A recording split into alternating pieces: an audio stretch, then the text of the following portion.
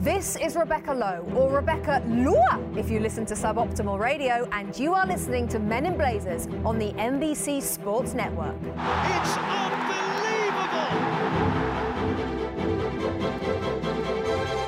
From the Embassy Row studios in the crap part of Soho, it's the Men in Blazers podcast. We back. Yep. Like Real Madrid in El Clasico. And not one, but two Ray Hudson orgasms. Whoa, really? It was a good Is day. that verified? What? Do you have a blue check mark on his orgasms? Ugh. Oh, it was a huge weekend of football with El Clasico, with a Premier League full big boy slate. None of this Premier League break crap. God, I got to say, I need that football more than ever right now. The world is a dark place. Huge week ahead for us, though, at Men in Blazers. We got St. Louis Blues, Stanley Cup MVP. You don't mean St. Louis, which is how you like to pronounce it. Mum, if you're listening, I mean St. Louis. MVP Ryan O'Reilly coming into the Panic Room tomorrow. Mm-hmm. Oh, and we're off to Boston to film with the mighty Celtics on Thursday. So we're going to jump on right into it, Dave. We're going to dive head first into the football. Brilliant. Yeah, we got a packed show, Rog. We're going to relive Liverpool's shock loss at Watford. Sure, that brought you no pleasure at all. Their first in 422 days. Then we're going to bring you back down to earth by breaking down a last-minute VAR decision that cost Everton victory against Man United. By the way, I should not be chuckling because I've never rooted for Everton harder.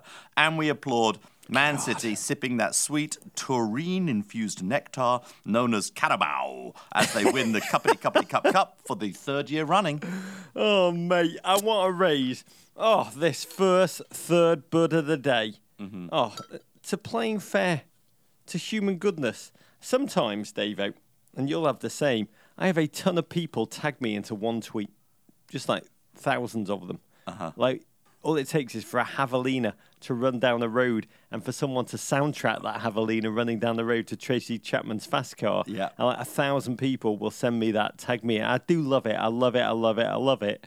But I have never had so many people tag me into a tweet like Friday morning's news reports that the entire Premier League football season could, quote, be declared null and void if the British government orders sports events to be cancelled to combat the rapid spread of coronavirus. And thus Liverpool could miss out on the Premier League title if matches are cancelled. I'm guessing I was probably, would you say, tagged into it because people thought I'd revel in that? You would like that? You would like Liverpool's season to be cancelled? And see, it was like one upside of a global darkness. But I want to be clear to everyone listening, I take no pleasure in this. Regular listeners do know, and I've long had a recurring dream, which we've talked about many times on the podcast, where Everton have the season of my dreams.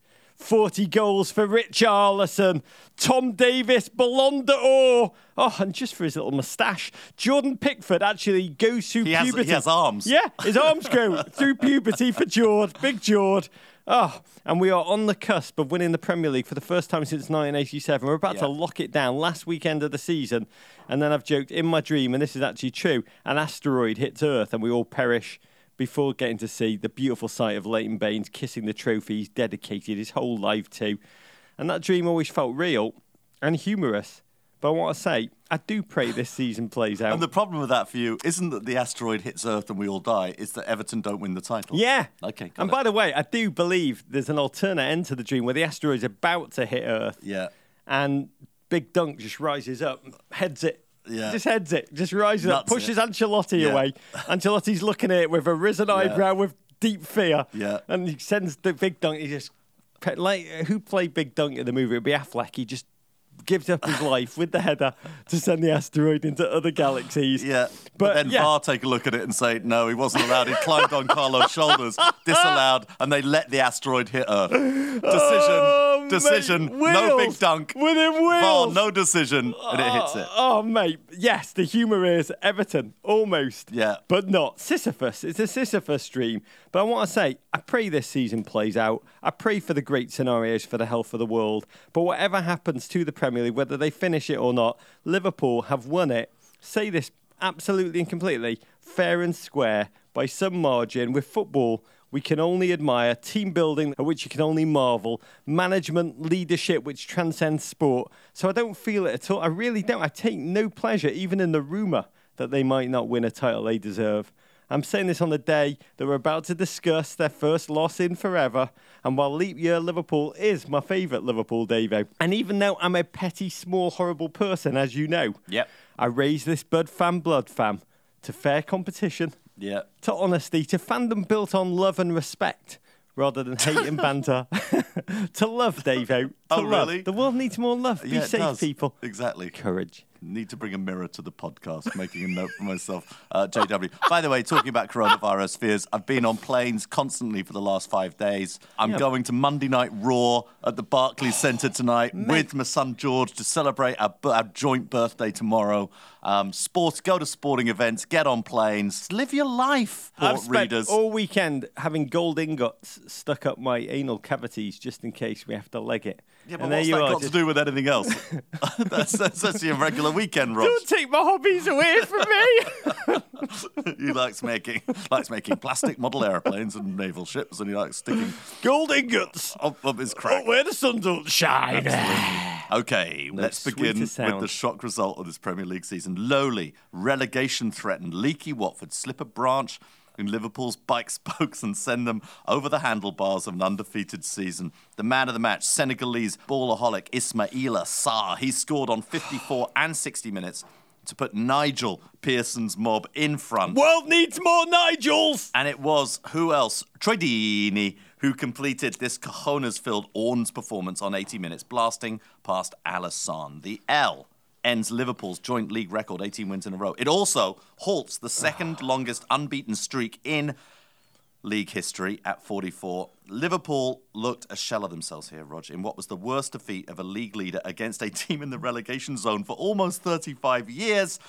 I'm sure you took no pleasure in this whatsoever. To be fair, it was, I could say, a great day, the greatest day in the history of the Bennett family WhatsApp group. My brother and I set up for me and my kids that's called Everton or Crap. Oh, can we do a dramatic reading of the WhatsApp group? My 11-year-old daughter recorded a very long video in which she just over and over again just said, "Suck it, Nige! Suck it!" And then turned around to me and said, "Am I allowed to say that? Am I allowed to say that?" I was like, "Yeah, sure, you're allowed to say that. Suck it, Nige!" She just kept saying over and over again. No sweeter sound. Actually, there is a sweeter sound. Liverpool, Davo, are non-winners. Oh, whoa. I've been waiting 44 games and 422 long days and nights to say that. As of Arsenal's Invincibles, who must have spent Saturday night popping open the champagne like the 1972 Miami Dolphins. Before the game, Davo, jump back before that. I mean, all the talk, Liverpool could set a new record for consecutive victories in the top flight, 19. They dropped just 2 points from their last 81 available, which is still mind-blowing. If they'd won, they would have extended their lead at the top to an eye-popping 25 points, which was more than Watford had won all season. To me, that summed up the gulf between the two teams. No one saw this coming, did they, Davo, before kickoff? I got to say, no, of course not. Nobody saw it coming, and the betting markets agreed with you. But a number of my friends who gamble on the Premier League are always like, yeah, Liverpool, there's no way they're going to go and lose to insert team name here who sits in the lower half of the table. Everton. And I've said again and again and again, they will lose at some point an unexpected game. They will lose an unexpected game. The Premier League is too tough. As we're seeing this across the league this weekend. Teams dropping points, losing games against teams that you just wouldn't expect them to. And Liverpool are no exception to that. One game, somebody was going to come out, score first, have them panic a little bit, score again, and it was going to be done. And it was Watford. And by the way, Watford, yes, they're relegation threatened, but there is so much skill and ability on this team, as there is with pretty much every team in the Premier League. I didn't see it coming, especially not after a first half. I mean, yes, Liverpool against Atletico Madrid and West Ham, where they leaked twice, were a little dead-legged. I think one shot for both teams in the first half. The whole game, first half, was just a bit zzz. I mean, it was, why am I watching this? Really? Yeah. I know what the result's going to be. This is not good football from either team. Liverpool without Jordan Henderson, arguably been a shadow of themselves, and they wombled around the field as if their energy had been sapped by having to wear Deontay Wilder's super heavy ring walk costume or something. I mean, Watford sat deep, compact, picked their moments to run at Dejan Lovren, who in the poetic words of Lee Dixon was, quote, having one. I think he said that about 4 or 5 times over the weekend. I loved it all the more every time. Having won! I'm starting to believe, actually, Lovren's actually the Premier League's equivalent of the draft and the salary cap in American sports. He's the single way to ensure He's parity. the equaliser. Parity. The game came to life, though, in that second half. 54th minute, a moment of magic, Davo. David loaded up his catapult with a rock and aimed it at Goliath's head. Watford throw in, Liverpool switch off, Decore given the chance to cross it, and Ismail Assar, the man named after a retrovirus, stepped up like a Senegalese Luke Skywalker, stabbed it home. Just a gobsmacking moment. It was like watching Buster Douglas take out Mike Tyson, Davo, right? A much more serious virus that didn't end the world. It was, but it was... You know, maybe we'll all laugh at Joe Corona in years to come. they took one. They took one on the chin, but we've seen Liverpool take it on the chin and bounce back. But there was something that felt strangely different about this game. And anybody who's been to a game at Watford, they know that this is a team that play very physical football. And when they get a lead, it's an intimidating ground. They play intimidating physical football. They've got a manager, there, Nigel, who is making them play an even more intimidating version of their game, partly because they're probably terrified of Nigel Pearson, if you refer to his previous record. It was an interesting sitch that they found themselves in. And it would get worse for Liverpool. Oh, the sweetest phrase that we simply do not get to say enough. Ever. Troy Deeney. Troy Deeney. Thick Drake picked the ball up on the halfway line, dropped a question of a pass behind the Liverpool back line, to which Sarr was the answer. He outpaced Verge, laughed at Lovren, and as Alisson came out to do what Alisson does, which is just smother all possible hope, simply chipped the keeper deftly. The ball, swung towards the back of the net. I'm not going to lie, a little bit of pee came out when that happened, David. What, are you talking about yourself or Alisson? Probably all of us. Sarr, Alisson, definitely thick Drake, mate. You're Tridini. There's an adage in football that I've long believed in, which is, we've often talked about this, going 2-0 down at Watford is the true measure of a team. Yeah. I mean, the truly great can fight back to win 3-2 with Theo Walcott scoring in the last minute. Yeah, we've seen it happen. Yeah, the lesser teams, though, what do? They go and concede a third to thick Drake, David. Yeah, they capitulate. Capitulate. And this time, Sarr was the creator, intercepting a bewildered Trent Alexander-Arnold back pass. I don't think that kid has ever lost. He didn't know what was going on. Never lost. Yes, completely. The computer programming malfunctioning. Sarr fed Deeney, who finished delightfully and agonisingly over Van Dijk's head. Death Star destroyed.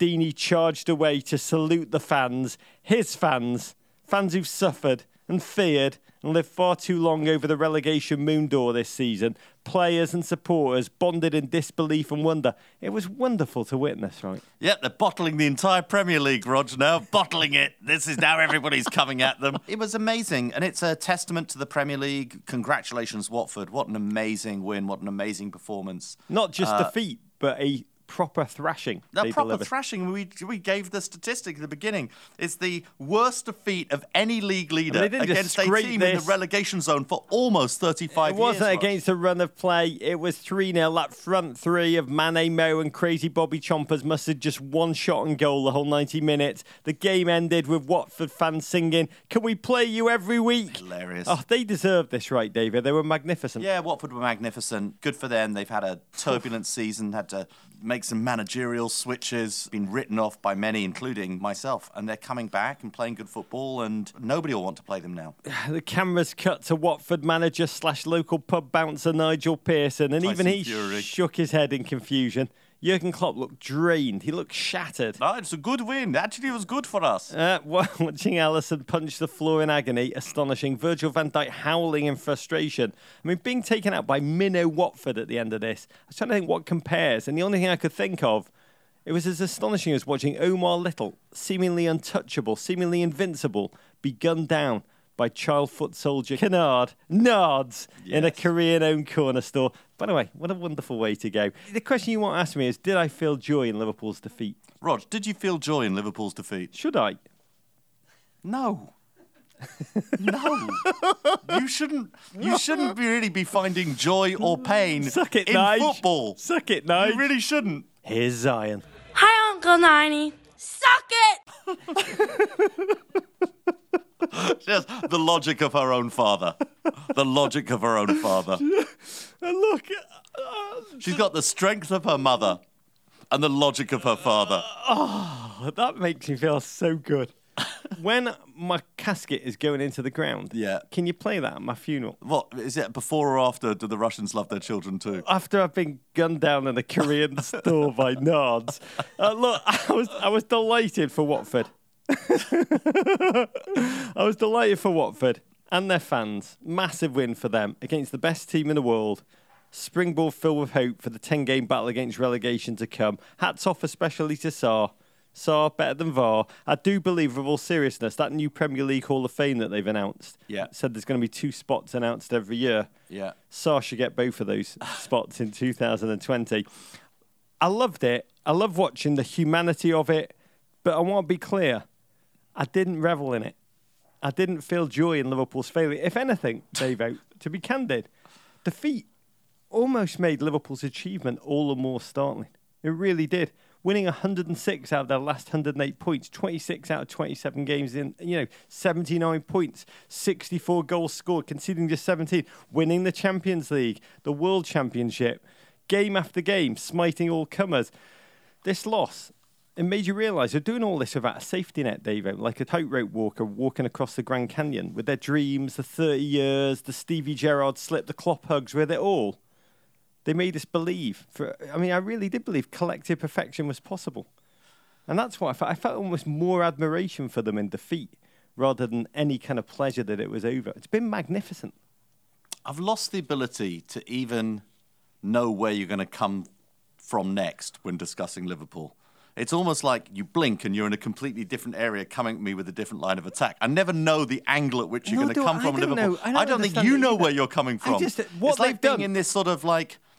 what's it called, like a glitch video where you suddenly glitch, Roger glitches and goes to a new place and comes in a new angle with a new argument. One of those things little kids open up, what are they called? The decision makers with the different papers. Fortune cookies. Yeah, whatever. I don't know why. All I can tell you is what I honestly feel in that moment, that they're still running away with the league by a record margin. And to me, this loss, it only proved how great this bloody Liverpool team are. And you have to be able to admit that. I said the same when City lost last season eventually, that there's no safety net in the Premier League. Every team's bringing it every week. Each one of these wins was hard fought. Every team on any given day can top the next, but they haven't. And I just admired that in this moment. Almost the moment of mortality made what they achieved all the more superhuman. I mean, Klopp's exhaustion post-match, to me, was as much a sign of the extent to which Liverpool are running on fumes right now. After week in, week out, bringing it in the face of the doubts, their own doubts to begin with, then the world's. They've got no records now to chase, so the team will now play free, Klopp tried to say post-game. And there is so much wonder to come for Liverpool. The glory, the title celebrations, probably a points record. Still need just 12 points to clinch. And that's what I felt, Davo, in this moment. Good on them. Amazing. Wonderful. Humanly wonderful. No, and I think the fact that they've lost one game does not in any way take away from this remarkable season. It's a testament to the strength of the Premier League, which makes their achievement even more remarkable. Yeah, and I know smugness is not a good quality, and Schadenfreude is the best Freude since Sigmund. And so the single pleasure I did take was that Everton beat Watford 3-2, which technically... I'm asking you, does that make us league champions, Davey? What? Everton? No, it doesn't. That's flawed logic. I don't know where she gets it from. Oh, wait a minute. I do know where she gets that from. Speaking of, Rog, Everton 1, Manchester United 1. Your mob leapt out to a lead in just the 3rd minute thanks to an absolute shocker from David De Gea, who after just chilling on the ball smashed a clearance off Dominic Calvert-Lewin and into his own net.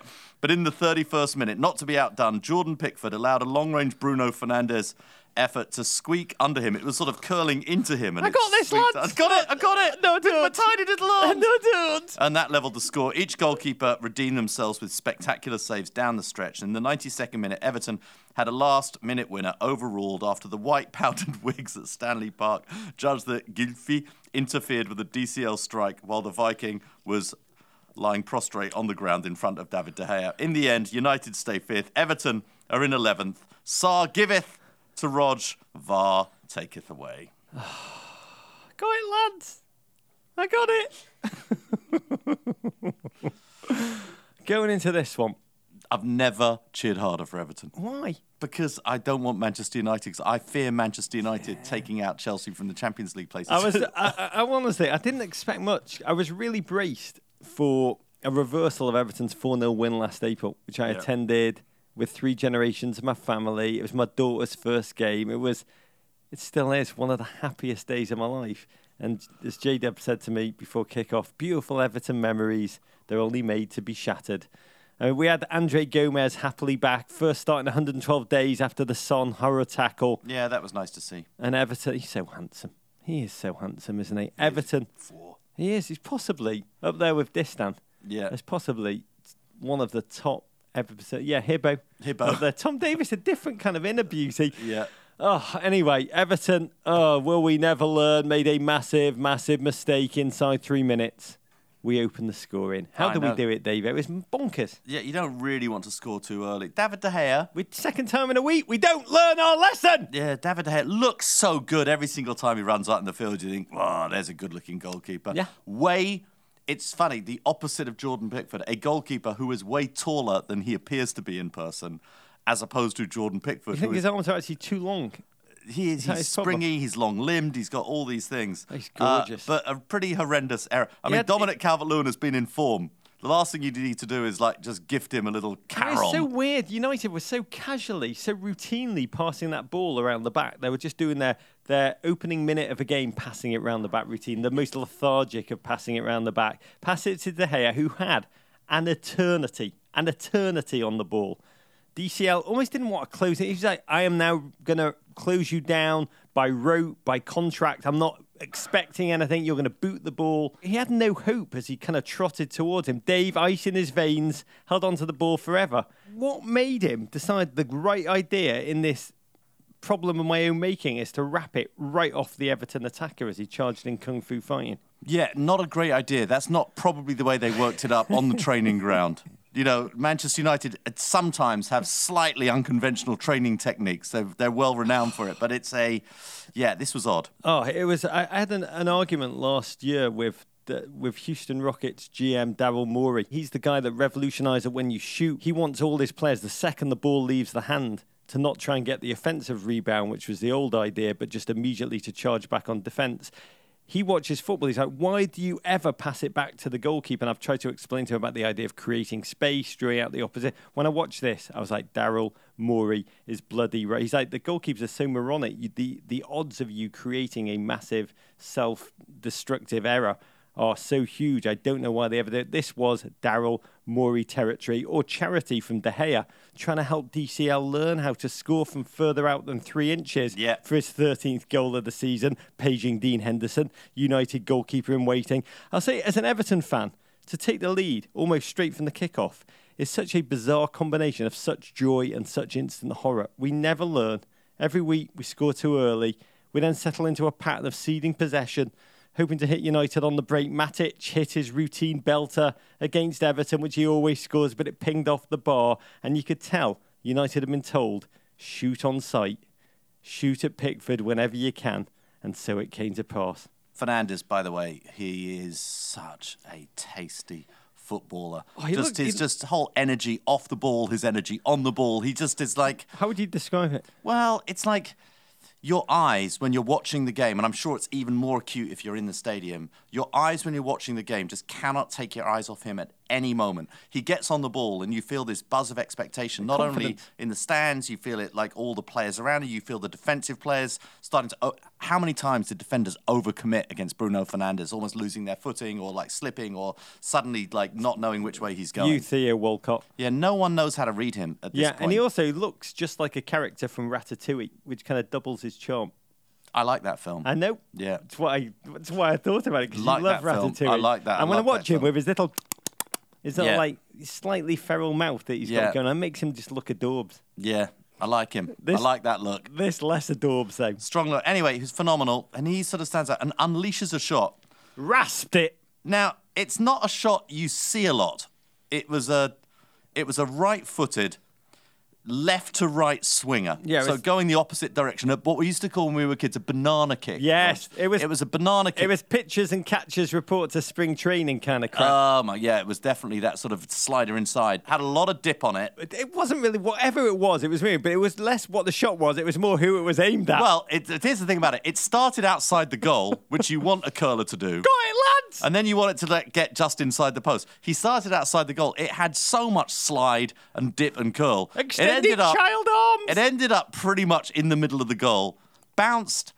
I think if we were generous, we could say it bounced in front of Jordan Pickford. Child arms not working! It seemed to me that it bounced behind Jordan Pickford after he dove in and somehow missed it with his tiny arms and shoulders and neck and head. Jordan Pickford, child arms. Yeah. The 7th goal Jordan has conceded from outside the box. Everton do lead the league in something after all. By the way, for the rest of the game, it was so hilarious watching Jordan Pickford. He was flinging himself at everything, even shots that were going just crazy wide. He was just like over theatrically flinging himself towards them to make sure we all knew that he had them covered. By the way, can I make this point that English people do have statistically shorter arms than Americans? It's just this is facts, and I know this only from trying to buy clothes off the rack in England. Buying a blazer off the rack in England versus buying a blazer off the rack in America. If I buy an English designer blazer and I put it on, literally in my size, 40 regular, the arms literally go like halfway up my forearm.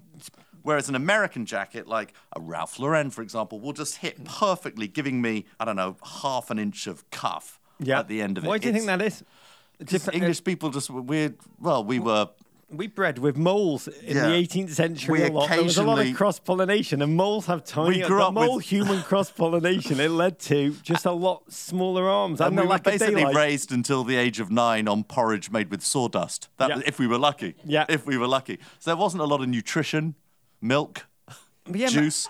Juice. Did you ever have juice? Did you ever have orange juice as a child? I'd go to bed with a lemon and barley water. My mum would leave it down every night. I'd brush my teeth. Robinson's lemon and barley water. Through the night, I'd drink like a sugary concoction whenever I was thirsty. By the way, this drink, it's not a drink. It's like... We used to have an empire, now we just have tooth decay. It's a concentrate. You pour a little bit in a glass and then you add water on the top. That was juice for us. Yeah, that was juice. It was like going to bed and giving your kid juice to like just keep layering that on their teeth. Of course. I mean, teeth were not really invented for people over the age of 16. They just made to fall out. I'm just making the point that when we joke about Jordan Pickford's short arms, they're standard arms for an Englishman. He's got long arms. He's got standard. He's got standard English arms. He thinks he's really... When he walks into the room, when he walks into the pub, he's like, everyone's looking how long my arms are. Yeah, exactly. They're jealous, jello. I have statistically long arms. Whether he is long-armed or short arms, and it breaks my heart to say this, Everton have got a dodgy keeper situ. Yeah. Should probably try and solve 2 problems by having Gylfi start playing in goal. Mm-hmm. But, it was humanly dark. The game just deteriorated into a spiky, feisty, tackle flying in, hand-to-hand combat fest. At times, it was just feet left in, headhunting tackles, yellow cards flung all over the place. Quality not so great. Yeah. But the passion at 11. Fernandes, United's one flickering threat throughout. Tasty. I think Matic had said before the game, Ole Gunnar Solskjaer, quote, is much better manager now than he was 1 year ago. And on the evidence of the second half performance, I guess that means he was effing crap last year and now he's just terrible. That's the longest sentence Nemanja Matic has said in his 8 years in the Premier League. I can't believe Matic actually said that. That does not sound like Matic. Matic, all he wants to talk about is centuries of British arm growth. He's obsessed with that issue. By the way, I'd like to see Ancelotti in goal for Everton. We haven't seen a manager go in goal. His eyebrows. He's just got pinging them off his eyebrows. His eyebrows. He knocked it over with his eyebrow. Tips it over the bar with the right brow. Wouldn't even have to dive. He just casually raised it. By the way, he wouldn't even have to touch the ball. It was just his eyebrows would somehow influence the ball outside of his sphere of influence. We'd be unstoppable. You'd have Big Dunk saving asteroids with his head. We'd have Mr. Carlo in goal with the power of his own eyebrows. Just pinging pile drivers. Matic pile drivers just like... Pickford on the bench going, I do have long arms. Come at me, bro, he'd say as he raises one eyebrow to ping a pile driver. By the way, that's where we need an animator to animate our conversations. Yeah, there we go. They'd be awesome. Just to call them. Bing. Oh, by the way, can we just say, animators, Leighton Baines, a throwback game, aged 57 years of age. Animate that. The end of the game. He's gone for the young haircut, Leighton Baines. Leighton Baines, we've all been there. What? We've all been there. Well, he's aging. Had hair. At least he's aging. Yeah. And he's now said, I'm going for a look that's slightly younger. He's always gone for that. No, this is a... He's always been This is mod. the short... No, this isn't a mod haircut. He's gone for, like... It's a little bit boy band, his hair at this point. It looks like he's melding into British middle age, but in the 1970s, where it's all about quietly drinking It's through a the bit day, in sync, playing the that haircut. banjo on the end of the pier, Yeah. eating jelly deals, and just waiting for death. Is that what you're saying? With Hibbo. God love. I hope we all wait for death with the style of Leighton Baines. He's an amazing human being. Oh, look, there comes an asteroid. Yeah, Grandpa Leighton. I welcome the asteroid. At the end of the game, talking about asteroids, it was a wonder and a darkness. Everton pounded corner after corner after corner at sagging United, who held them at bay. But at the last, De Gea performed a wonder save from Gylfi at close range. The ball came out to DCL, who spanked it off Maguire's heel. And it kind of just rolled into the corner, past Siggy, who was still on the deck, thinking about life, thinking about death, thinking about why. What is the meaning? What was going through Siggy's head? Siggy was on the deck for a long time. He was thinking, how can I be the least interfering? How can I be invisible? I'm not really here. You can see there's like a little thought bubble coming out of his head. He's trying to be as invisible and non-interfering as possible. In a way, I was never really here at Everton Football Club. What is life? That's what I honestly, because if you look at it, he was, and a lot of people who hate Everton Football Club have tweeted this to me, being like, you've got to admit, Gylfi was on the floor for a long... He was probably thinking... I think he was like reliving an early childhood memory. It was just... Lying in the park on the grass. Yeah, a husky. Mush. His favourite husky. Mush. Something was, mummy and daddy don't love me. Whatever it was was like... I mean, let's face it. It's at the very least a little bit annoying and distracting for De Gea that he's got Gylfi lying on the floor for 4.5 minutes in front of him. Shouting and paint me like one of your French nudes, David De Gea. Is that what you're saying? And David De Gea's like, maybe I will. Do you like acrylics? Do you like gouache, Gylfi? I think we've cracked it. That was the interfering. It was their conversation.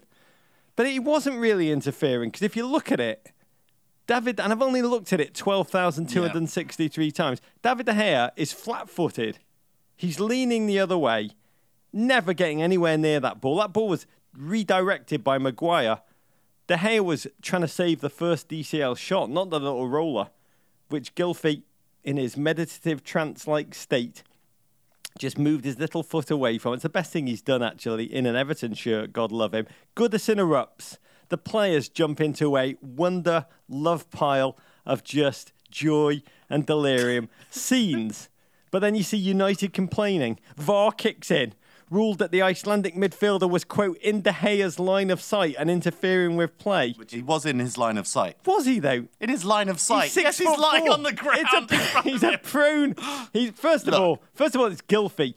De Gea knows from his scouting, Gylfi is not going to threaten him in any way with a football at his feet. Second of all, De Gea is like, he's a man god. He's enormous. He can look over and third of all, De Gea is going completely the other way. Let me ask you this. If the goal had been scored the other way, let's say off a Martial shot with tiny Jordan Pickford flinging himself helplessly the other way, going, lads, I got this one!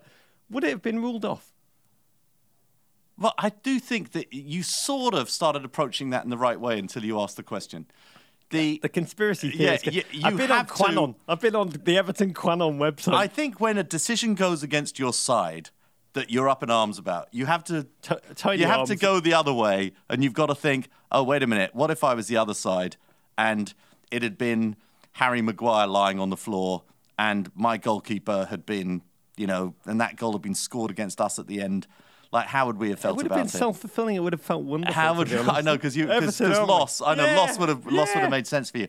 And so it is for me, and I can understand why everybody's so upset about it. But at the same time, for me, it looked like a decision that could have gone either way. And when it went to VAR, I actually thought, VAR could ignore it, or VAR could say no goal. It's a little bit interfering, but I could see how it would be not that interfering. This feeling inside, and ultimately, it's. Just picture this. Doesn't affect Everton's mid-table finish. Picture this. It doesn't make any Champions difference. League dreams still on. No, they're not on. Picture this. Yes. Everyone. Norwich Palace. fancy a Champions League place after Everybody. this weekend. Everyone can live. Everyone can die. I'll say, 1 minute, I am pogoing around my room with my 4 kids who are all having memories that they will remember forever of total delirium and joy. I'm shouting, never give in, kids. Never stop grinding. Never stop believing. Tenacity. These are the values you want your kids to have and to remember. The next VAR overrules the goal. 1 minute, you're essentially dancing at a wedding. The next, suddenly you're at a funeral. That's VAR. Destroying the joy of football. Destroying the soul of football. It was devastating. It was devastating. This hit me hard. But the joy of football was often devastated by referees making incorrect decisions as well. This isn't all VAR's fault. Decisions were taken away. Things happen. Everton were a mid-table team before. They'll be a mid-table team in the present and a mid-table team in the future. Perhaps the problem is teaching your kids values through watching Everton Football Club. God, my daughter did turn around to me at the final whistle and go, why do we support Everton? And I couldn't answer in that moment. Mr. Carlo got a red card and will miss next weekend's El Blaze Erico. Watching them go mental at the refs at the final whistle was the moment I truly fell in love with the man. Though I did like all you Twitter people who suggested to me that Carlo's only been in Everton for 3 months and is already losing his mind. For the second straight week, Everton will rue out play. You like that, didn't you? It's gone insane. It's gone insane. You had too much money, too many Italian restaurants, and little by little I went insane. Yeah. Everton will rue out playing a Big Six opponent and wasting chance after chance. We didn't get what we should have done out of this. You look at the 2 games. The Arsenal game last week, this game. You look at the Newcastle nightmare 2-2 draw after being 2 up going into injury time. You do have a sense that this season could have been, should have been. One that Voltaire, probably an Everton fan back in the day, once summed up with this quote, one day everything will be well. That's our hope. Everything's fine today. That is our illusion. OK, Rog. It was an even worse week for Tottenham. Tottenham 2, Wolves 3, a 5-goal thriller with massive European implications, actual European implications. Spurs took the lead via Steven Bergwijn, who smashed home from close range. Matt Doherty pulled one back for Wolves, only to have a Serge Aurier stonker put Spurs back ahead. The second half was all Wolverhampton. With Diego Jota and Raul Jimenez. Goals leading them to victory. The win means Wolves leapfrog Spurs into 6th place, Roger. And Nuno's lot are level on points with United just 3 behind. 4th place, Chelsea. Yeah, the sad deterioration and decline of Spurs 2019 continues into 2020. Yeah. Having slumped against Chelsea last weekend in eye-poppingly negative fashion. Mourinho benched Toby Alderweireld and Jan Vertonghen, who've turned into a pair of Belgian David Luiz's. Tanganga and Sanchez formed the new centre-back partnership and ultimately didn't make any difference because Spurs took the lead twice. Second time through a big Serge Aurier master blaster, couldn't hold on. And the magnificent, much-coveted Wolves duo Jota and Traoré so lethal on the counter-attack. Raul Jimenez, God, ultimately grabbing the winner. He's a genius. I mean, I can't think of a more under-the-radar, consistent finisher in the Premier League. He's a Mexican Danny Ings. This Tottenham team, difficult to figure out who they are right now, what their identity is. I mean, their home form, they've never really settled into this stadium. They've never really given their fans any form of consistency. And now Mourinho seems to have them playing so many different kinds of football week to week. The only good news for Spurs, the cavalry's coming. Mourinho revealed that Harry Kane ahead of schedule and Son could also be back this season, but knowing Jose, he's probably going to bring them back and play them both at centre-back. Wolves, though, we've got to give them huge respect. The most slept-on team in the Premier League, a team who refused to die more than any I've seen, have overcome the Europa League curse. That was meant to finish them this season. But they're charging on both in that mire and in the Premier League with a quiet humility, with a tenacity that's a reflection of their remarkable manager, Nuno. They now leapfrog Spurs, go 6 with one of the most generous run-in schedule-wise still to come. Wolves, Champions League, could be happening up there with Everton. And also a team that their pattern of play, you watch them week in, week out, and they look like they're playing exactly the same game. They impose their own style on everyone they play against. Bournemouth 2, Chelsea 2, a game in which each team looked as mercurial as the South Coast weather. Oh my God, this was a terrible weekend for Bournemouth tourism. Chelsea started brightly with Marcos Alonso thumping home straight into the Wolf Blitzer situation room, Roger, after Olivier Giroud hit the bar on 33 minutes. But the Cherries showed some steel in the second half. 2 goals, 3 minutes apart from Jefferson Lerma and Joshua King. But Eddie Howe's Mob up 2-1 with just 5 minutes to go. Marcus Alonso, Roger's their best striker. He tallied again, his third in 2 games to split the spoils. Bournemouth slide into the relegation zone. Chelsea stay fourth. Chelsea opened as if they were still shell-shocked from that 3-0 beatdown by Bayern in the first leg of the round 16 Champions League tie, which they were brutally exposed by Alphonso Davies and co. No relation. Injuries, no Tammy, still no Pulisic, 2 months and counting with an adductor injury. Still don't know if I have an adductor or not. No. No Cho. You don't. No Kante. Yeah. I mean, it's a bit bleak. Yeah, we've got a lot of players out. Ruben Loftus-Cheek is on the bench. He hasn't played yet. Not in that weather. He's not going to play in that weather. Once again, the other big story, by the way, still being, the most expensive goalkeeper in the world, and Willy Caballero still playing in front of him. I mean, it's sort of amazing things going on at Chelsea. But they did find their feet at the outset. They asserted total control against a, should be said, inert Bournemouth midfield, settled into the heavy possession that the Cherries ceded them. The opening goal, Olivier Giroud hits the bar, which I think is his new party trick. It's his new kind of assist mode. And Marcus Alonso rifled home that rebound. Last week's 2 heroes combining again. And it did at the outset. It all felt routine, David. Well, yeah, it's a tiny little pitch down there in Bournemouth, Rog. And so they're sort of, Chelsea going again with that 3-man back line and Alonso and Reece James, certainly our best player on the day, again, getting down the right flank. And Chelsea looked very, very dangerous on the ball after initial Bournemouth possession. Chelsea just took over that first half, and that goal, fantastic move and cross by Reece James, fantastic instinctual attempted finish by Giroud, hits it against the bar, and Alonso there to literally almost break the netting with that strike. Oh, and it did all feel routine until it didn't. Chelsea so fragile at the back, particularly against corners, conceding 2 goals in 3 second-half minutes. Against a team who'd won twice in 10 league games since shocking Chelsea mid-December. Pelicans star Josh Hart, big Chelsea fan. And I thought of him when these goals flew in, because it was the kind of humiliation that having LeBron dunk on you whilst grinding his privates into your face was the perfect metaphor. Bournemouth, Chelsea's bogey team reared their head. Yeah. And your boys again, Davo, just looking susceptible. Yeah, set piece, goal number 1, done in by Jefferson Lerma, header from a corner. The second goal, Chelsea's, midfield and defence completely overrun, all behind the ball as Bournemouth attack in front of them. 2-1 down.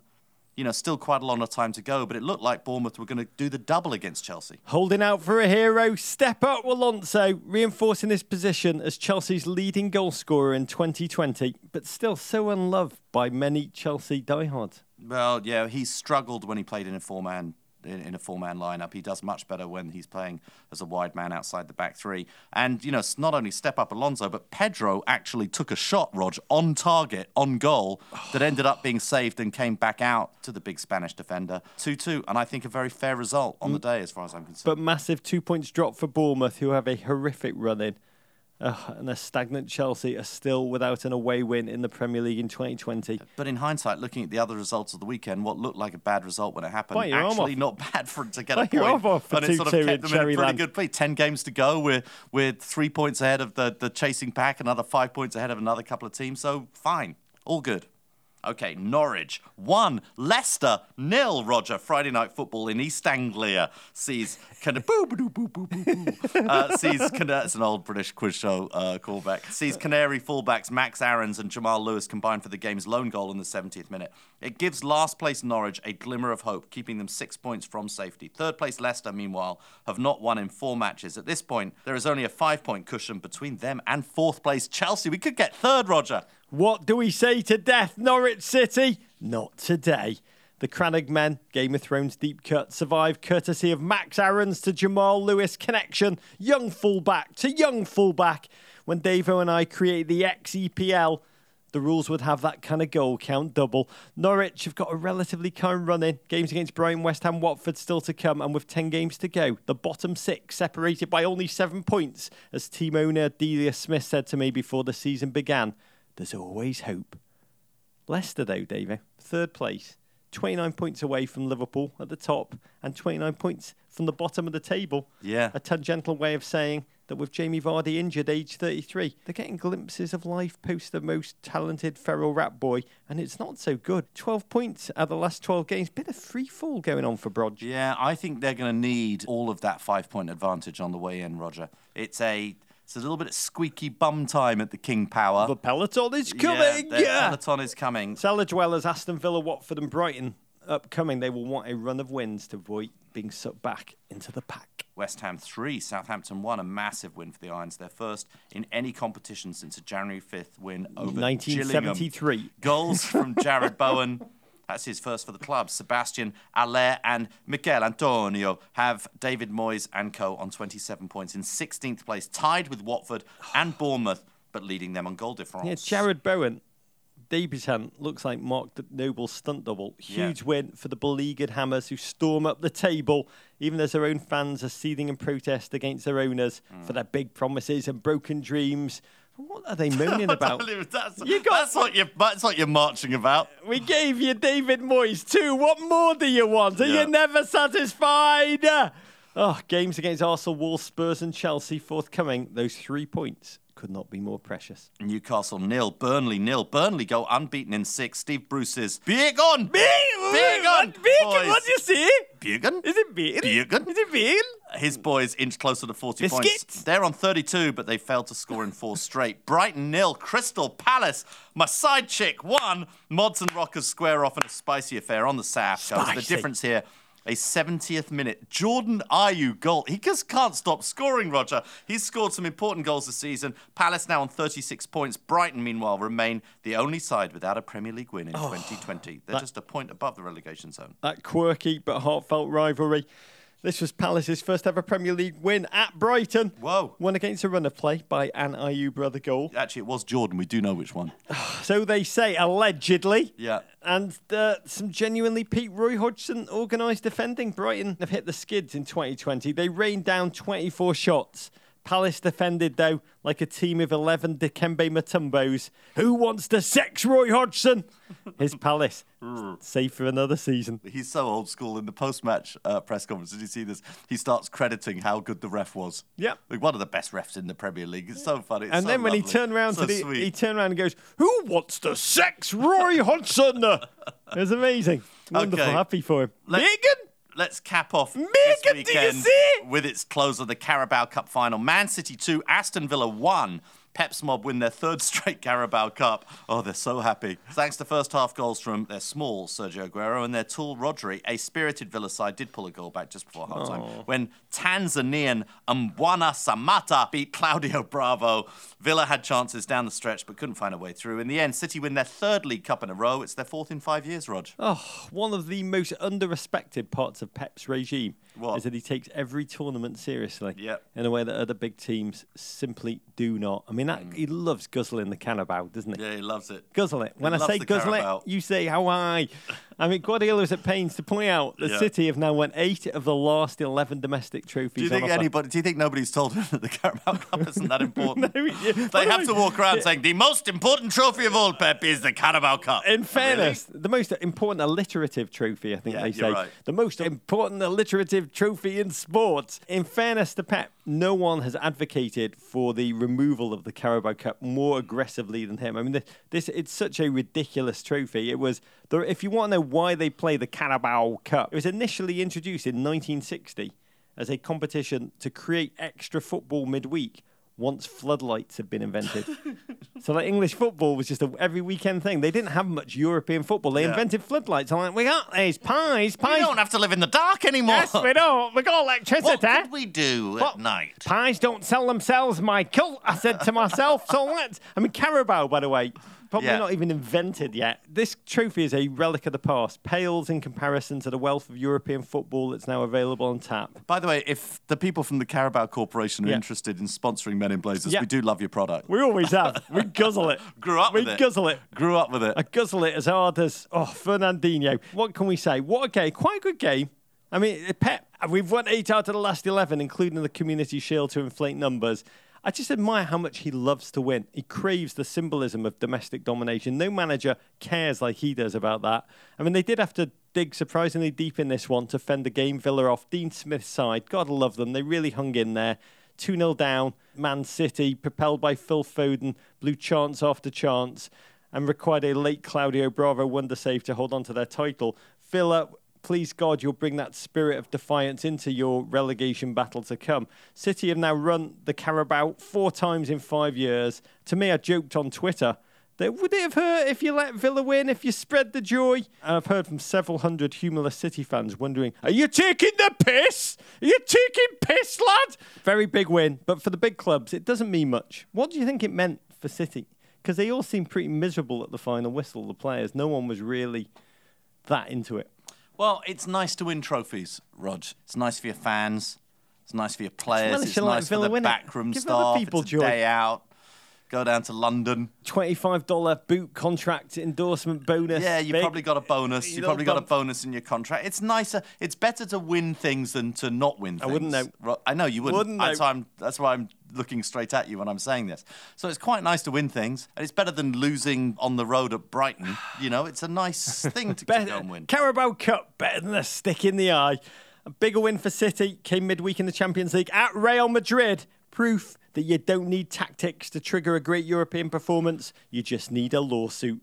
City scored twice in 4 minutes to overturn a 1-0 deficit in Madrid against a fairly flat-looking Real side. But the tenacity and verve they showed made their fans start dreaming of an unprecedented treble. 2019 Premier League winners, Man City. 2020 Champions League winners, Man City.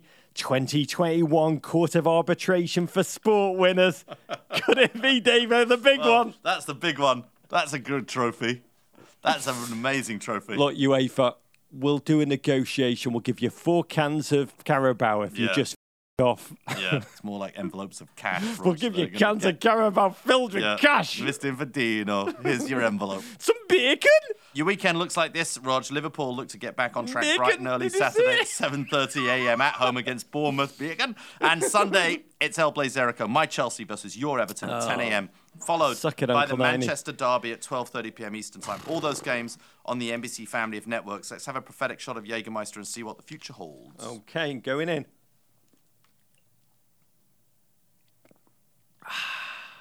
This Jägermeister tastes of savage scheduling. Arsenal, Manchester United, and then Chelsea back to back to back. WTF! Everton have played bravely. They played gamely. And I think they're going to emerge from these 3 games with so little to show for it. DCL will score, probably in the first minute. Richarlison will fall over a lot and scowl, and Andre Gomez will look ever so handsome. But a late Yerry Mina mistake will hand Chelsea all 3 points. To be an Everton fan right now is to know that cruelty lies around every corner.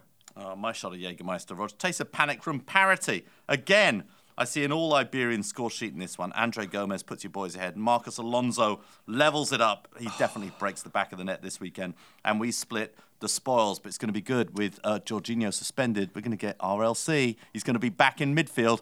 Hopefully he lasts more than 20 minutes. Jorginho up there with Mr. Carlo in the naughty boy seat. They'd get along, those two, I think. And a quick note, next Monday at 5:30 p.m. Eastern Time, after Leicester versus Villa, the Men in Blazers show is back. We're sorry. And you have a terrific interview with Tampa Bay Lightning defenseman and massive United fan, Victor Hedman. Oh, he's proper United, Big Vic Hedman. One of the NHL's greatest defensemen. It must pain him beyond description to watch Phil Jones, Lindelof and Slabhead just crap it up all around the back. Ed Woodward, you could do worse than signing him up. There are many... There's only one Big Vic Hedman. One Big Vic Hedman. There are many ways to connect to us, including our now extinct Amazon Emporium, which has transformed into the Men in Blazers Board Mart. Anytime you buy something big or small from the Board Mart, we get a tiny percentage that allows us to produce additional, albeit suboptimal content. What are you putting in the Board Mart this weekend, Roger? A book. Till, a novel by Daniel Kellman. The brilliant Austro-German novelist drops this masterpiece about the 30 Years' War. It only shaped the face of modern Europe in the 17th century, weaving narratives about a beloved, subversive, trickster hero from German folklore, Till Eulenspiegel, a wandering jester who travels around Europe with a Zelig-like existence, living between kings, witch hunters and paupers. And he paints a magically realistic picture of the time with stunning dark humour and deep empathy, and just a remarkable understanding of human nature to explore with exquisitely researched historical detail the dreary parochial nature of their lives. I adored this book. in the same way as I adored The Buried Giant by Kazuo Ishiguro. Both are wondrously textured, imagined works of genius that transport you to another world, yet force you to think about your own world in doing so. A bit like the Carabao Cup. Went to a movie premiere last week in Los Angeles, in Westwood, Rog, one of those beautiful movie theatres in Westwood. My mate Pete Berg has directed a new film starring Mark Wahlberg, Rog. It's called Spencer Confidential. It is an excellent film, but that is not what I'm putting into the Emporium. I also didn't put Narcos 2 in, by the way. I'm not putting that into there, but it's an excellent film. Really? However, was it really good? It was really good. Really good. Really, really good. It was good. Yeah. And really good.